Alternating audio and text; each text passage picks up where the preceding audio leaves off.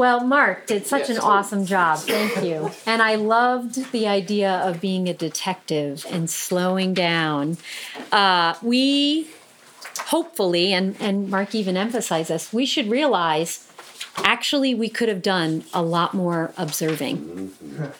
Actually, if we had a whole week for this DM University track, we could have sent you back out to do observations and you would have gotten more out of the scripture. And we could have sent you out a third time and you would have gotten more. It's like a treasure hunt. It's incredible how the word is always yielding more and more as we study it. But that's all to get the what does it say. I don't know if you felt this way. I know I did when we were doing the what's. I wanted to eke into the why does it say this. Did you feel that tension and that desire to go there? Or so what? Like, what does this matter? Why should I do this? And that is an application. When I first went to Bible study, what it would look like was we'd read a passage and then, so what does everybody think? And then somebody would say, well, I really like verse 22 because it talks about tribulations and I have a lot of tribulations in my life. And we wouldn't slow down to understand, well, what does tribulations, how does it fit into this whole text, right? And this actually gets us to the heart, the meat, the meaning of the text. That's what we're all trying to aim for. Page 58. I'm going to draw it on the board here for us. Okay, so observation. Raise your hand when you know the answers. What question does observation answer? Raise your hand when you know. 1, 2, 3. Raise your hand. Observation answers what question? On the count of 3. 1, 2, 3. What? Yes. Okay. What? So that is the key that we have done so far. And what key question does interpretation answer? 1, 2, 3. Why? Yes. This is amazing. You have finished finals, but you still are engaged. It's also written right above it. Oh, Kristen! The thing is, some people didn't observe that. Good job. So, what we're going to do is start to ask why questions. Why questions are the things that we want to look for, things that stick out. Why is it like this? Why is the flow of thought this way? Why does the author repeat this word? Those why questions. I want you to know, though, some why questions won't be answered in the text. And you know what you should do if it's not answered in the text? You can back off. And you can be okay with that. Because a lot of why questions will be answered in your text. And those are the most important why questions to ask of the text. Okay? So the goal of interpretation at the bottom line is the author's main point to the original audience. The author's main point is where we're headed. On your page 59, I want you to read Peter Kroll and Knowable Word, a great book that we encourage you to get. It's a great book on Bible study. Interpretation happens when we figure out why a passage says what it says. Just reiterating what I've already started to allude to. The goal, interpretation helps us answer this question. Why does this text say what it says? Repetition is the mother of remembrance. It's a wonderful thing. Interpretation, we work to find out the meaning of the text to the original audience, and then we can begin to see the author's main point. So that's where we're headed. Let's talk about some key questions that we can answer, and we're just going to look at the very first one, because the first one actually transitions from observation into interpretation. The first question on your sheet there, how would I paraphrase this text into my own words? How would I paraphrase this text? This is what we would call a summary.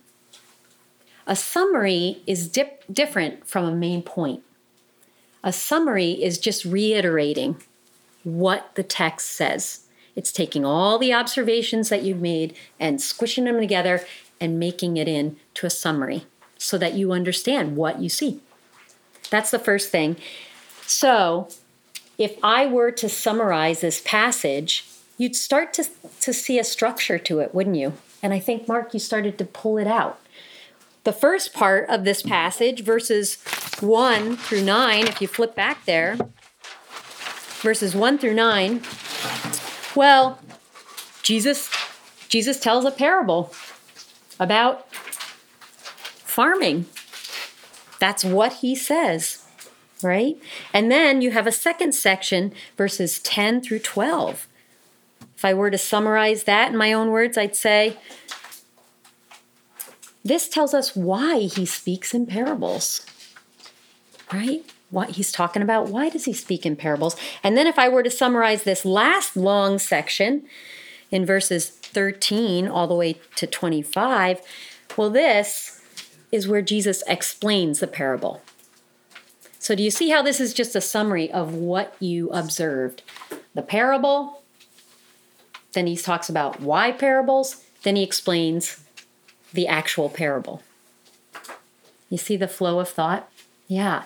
And the key there, that structure starts to help you understand where you can ask your questions about why is it like this. One other observation I want to make before we start into these key questions further. Did you guys notice a repeated word in the first section, the actual parable, that you didn't see in the explanation of the parable? And it was said, you guys noticed the observation. The word seed was constant in the parable. Seed, seed, seed, seed, seeds.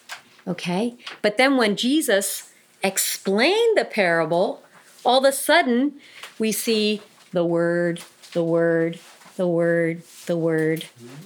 You see, that's just an observation, isn't it? But that begs a why question. Isn't this so cool? You know, you start to go from observing the detective scene of the crime to starting to put things together. That's just one of many, many really good why questions. And probably the best why question is in that middle section. Why does Jesus speak in parables? Okay, let me go through some of these particular questions on your sheet. If any of you have a question about them, you don't understand them, pop your hand up because this is our time to ask questions and understand. So the second question is, why did the biblical author write this particular text? Why did he feel it necessary to include it here? And this gets into some of the key things is literary context. Okay. This is the question, what would be missing in the Bible if this was not in the Bible? God sovereignly put this text in his word. Why? And often we have to look at what comes before and what comes after to show the flow of thought and why this text is right here. And I'm going to give you the literary context, what came before and what comes after, just to help you start to understand the interpretation. Right before this, you know what the scribes, who were the religious leaders, thought about Jesus? They thought he was possessed by Satan. That's why he taught the way he did. It's crazy. The religious leaders accused Jesus. And right after this, Jesus' mother and his brother come to him and they want to take him away from teaching because they think he's crazy.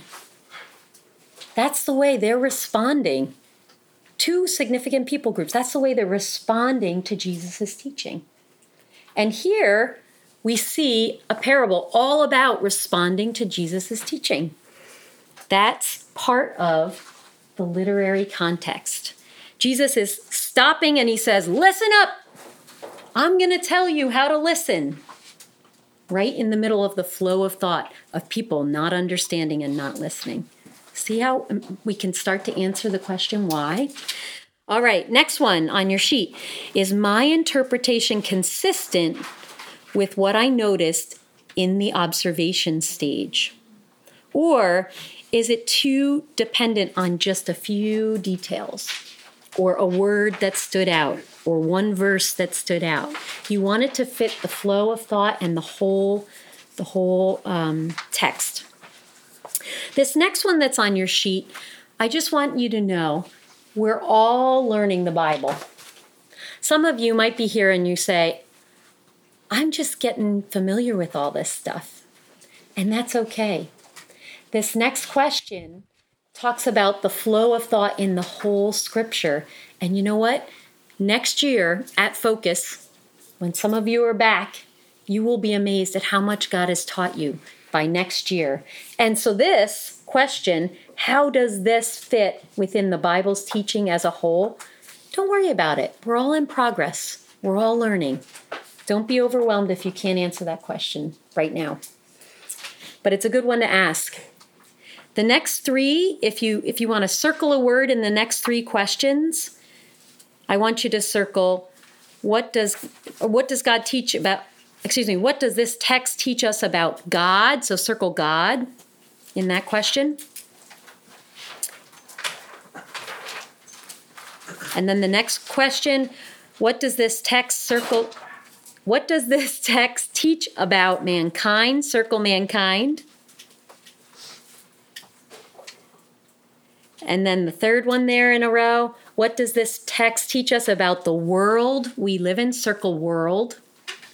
Okay, so those three questions are asking whys about God. Why is this text here? What does it teach us about God? What does it teach us about ourselves? What does it teach us about the world? All right, the next question on your sheet. What is the fallen condition on display in this text? And in the parentheses it says, what aspect of human sin or brokenness is most evident? Basically, what does this tell us about sin? That's the word to circle. How do we see sin or fallenness in this passage? Next question on your sheet. What redemptive solution is on display in this text? And in parentheses, what aspect of God's grace, circle that, God's grace, is most evident? These two, seeing sin and seeing God's grace, often require understanding the context that this parable was spoken in. So, the context there are the historical or cultural contexts. And you know what? Mark started to do that for you. He said, just so you know, back in the day, if you were a farmer, you would realize the amount of yield that Jesus is talking about is absolutely unheard of. It's actually unfathomable. You would know that from this parable and from living in that cultural context. It's still crazy for us today to think of those kinds of yields. So that has to do with the cultural context and the historical context. Lastly, look at that last question. This is the key. How could I sum up the meaning of this text for the original audience in my own words? This is primarily what we're headed toward. What is the main point of this passage? So let's start thinking through this. We already talked about summarizing this passage. And we also said, if you were to look at it, you have almost a sandwich, right? You have a parable, and then you have a parable explained down here, and right in the middle, you have this incredible, most important pointer in the text. And Mark mentioned that. I want you to split back into your groups. I want you to start thinking through what is the main point of this text, particularly in light of realizing it points to verses 10, 11, and 12. What do you think is the main point of this text? All right, break. So the goal, if you want to understand, you need to go to Jesus first. Amen, brother. That's right. You see how this is fleshing out. And the more you meditate on this reality, the more you realize this is pivotal. This is foundational. One of the why questions maybe you thought of asking is, why did Jesus respond to the disciples the way he did? And I think that's a very good why question. Look with me about how he responded to them. I'm going to read from verse 10 all the way down through 13. And when he was alone, those around him with the 12 asked him about the parables. And he said to them, "To you has been given the secret of the kingdom of God, but for those outside, everything is in parables, so that they may indeed see, but not perceive. They may indeed hear, but not understand, lest they should turn and be forgiven." And Jesus said to them, "Do you not understand this parable? How then will you understand all the parables?" Why would Jesus have responded this way to his disciples, saying, he could have said, "Great job, guys, you came to me." And that's the key. But instead, he emphasizes how important it is to understand by coming to him. If they don't get it, then they need to come to him, because it's the key. How you listen is the key. And asking Jesus for help is how to understand and have ears to hear. It is a funny thing to have ears, but we don't all hear. But let's pray that God would give us ears to hear, even during this time together. So let me tell you, before I pray, let me tell you where we're going to go next. Tomorrow, we're going to look at how to connect the main point of a passage to the gospel, to Jesus himself. And then, after doing that, we'll start to ask the question, so what? I really encourage you between now and tomorrow, can you read this text? Maybe before going to bed, just read it over one more time and get more familiar with it. So then tomorrow, when we start to connect it to Jesus, you will be so familiar with the text, it'll become much easier for you. Mm-hmm. So oftentimes when people go through this parable, what they're tempted to do is they're caught up in all the figures of speech. And they try to figure out, what seed am I? What kind of soil? All that kind of stuff. But once you stop, you realize that's not his main point. His main point is not actually the parable or the explanation of the parable. The main point is the transition in the middle. Because if you don't have the secret of the kingdom, it don't matter what kind of soil you are. And that's why, for many people, as they read through it, they're so caught up in the figures of speech that they miss what you're saying, Shannon, that verses 10 and 11 are the key moment. When he was alone with those around him, the 12 asked him about the parables. And that's when he said, "To you is forgiven the secret of the kingdom of God." That's it. So that's why when you talk about the secret of the kingdom, it isn't really this. I mean, this is the result of it. But the secret is, do you stop and ask? That's all it is. Do you stop and ask? Are you curious enough when you hear the word that you want to go further? If you do, you're on the right path, and more will be given to you. If you don't, guess what? What you have will be taken away. So that's why, it's what you're saying, but that's why figuring this out is so important. Because I've seen, and I've done this, you read a passage and you're just off in the fields on something. And you're making the passage to be about something it isn't. This passage is not about what kind of soil you are. This passage is, do you actually have ears to hear? Do you have the secret of the kingdom?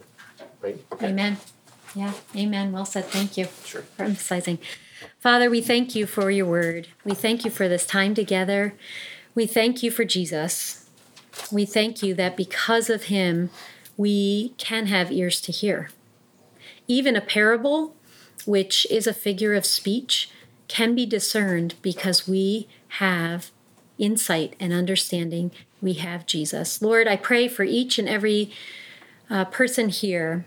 Would my friends, would they go to Jesus and ask for insight and ask for understanding? Would they be so eager to learn that they want to know more and they want to know you, Jesus? Thank you for this time. We thank you in Jesus' name. Amen.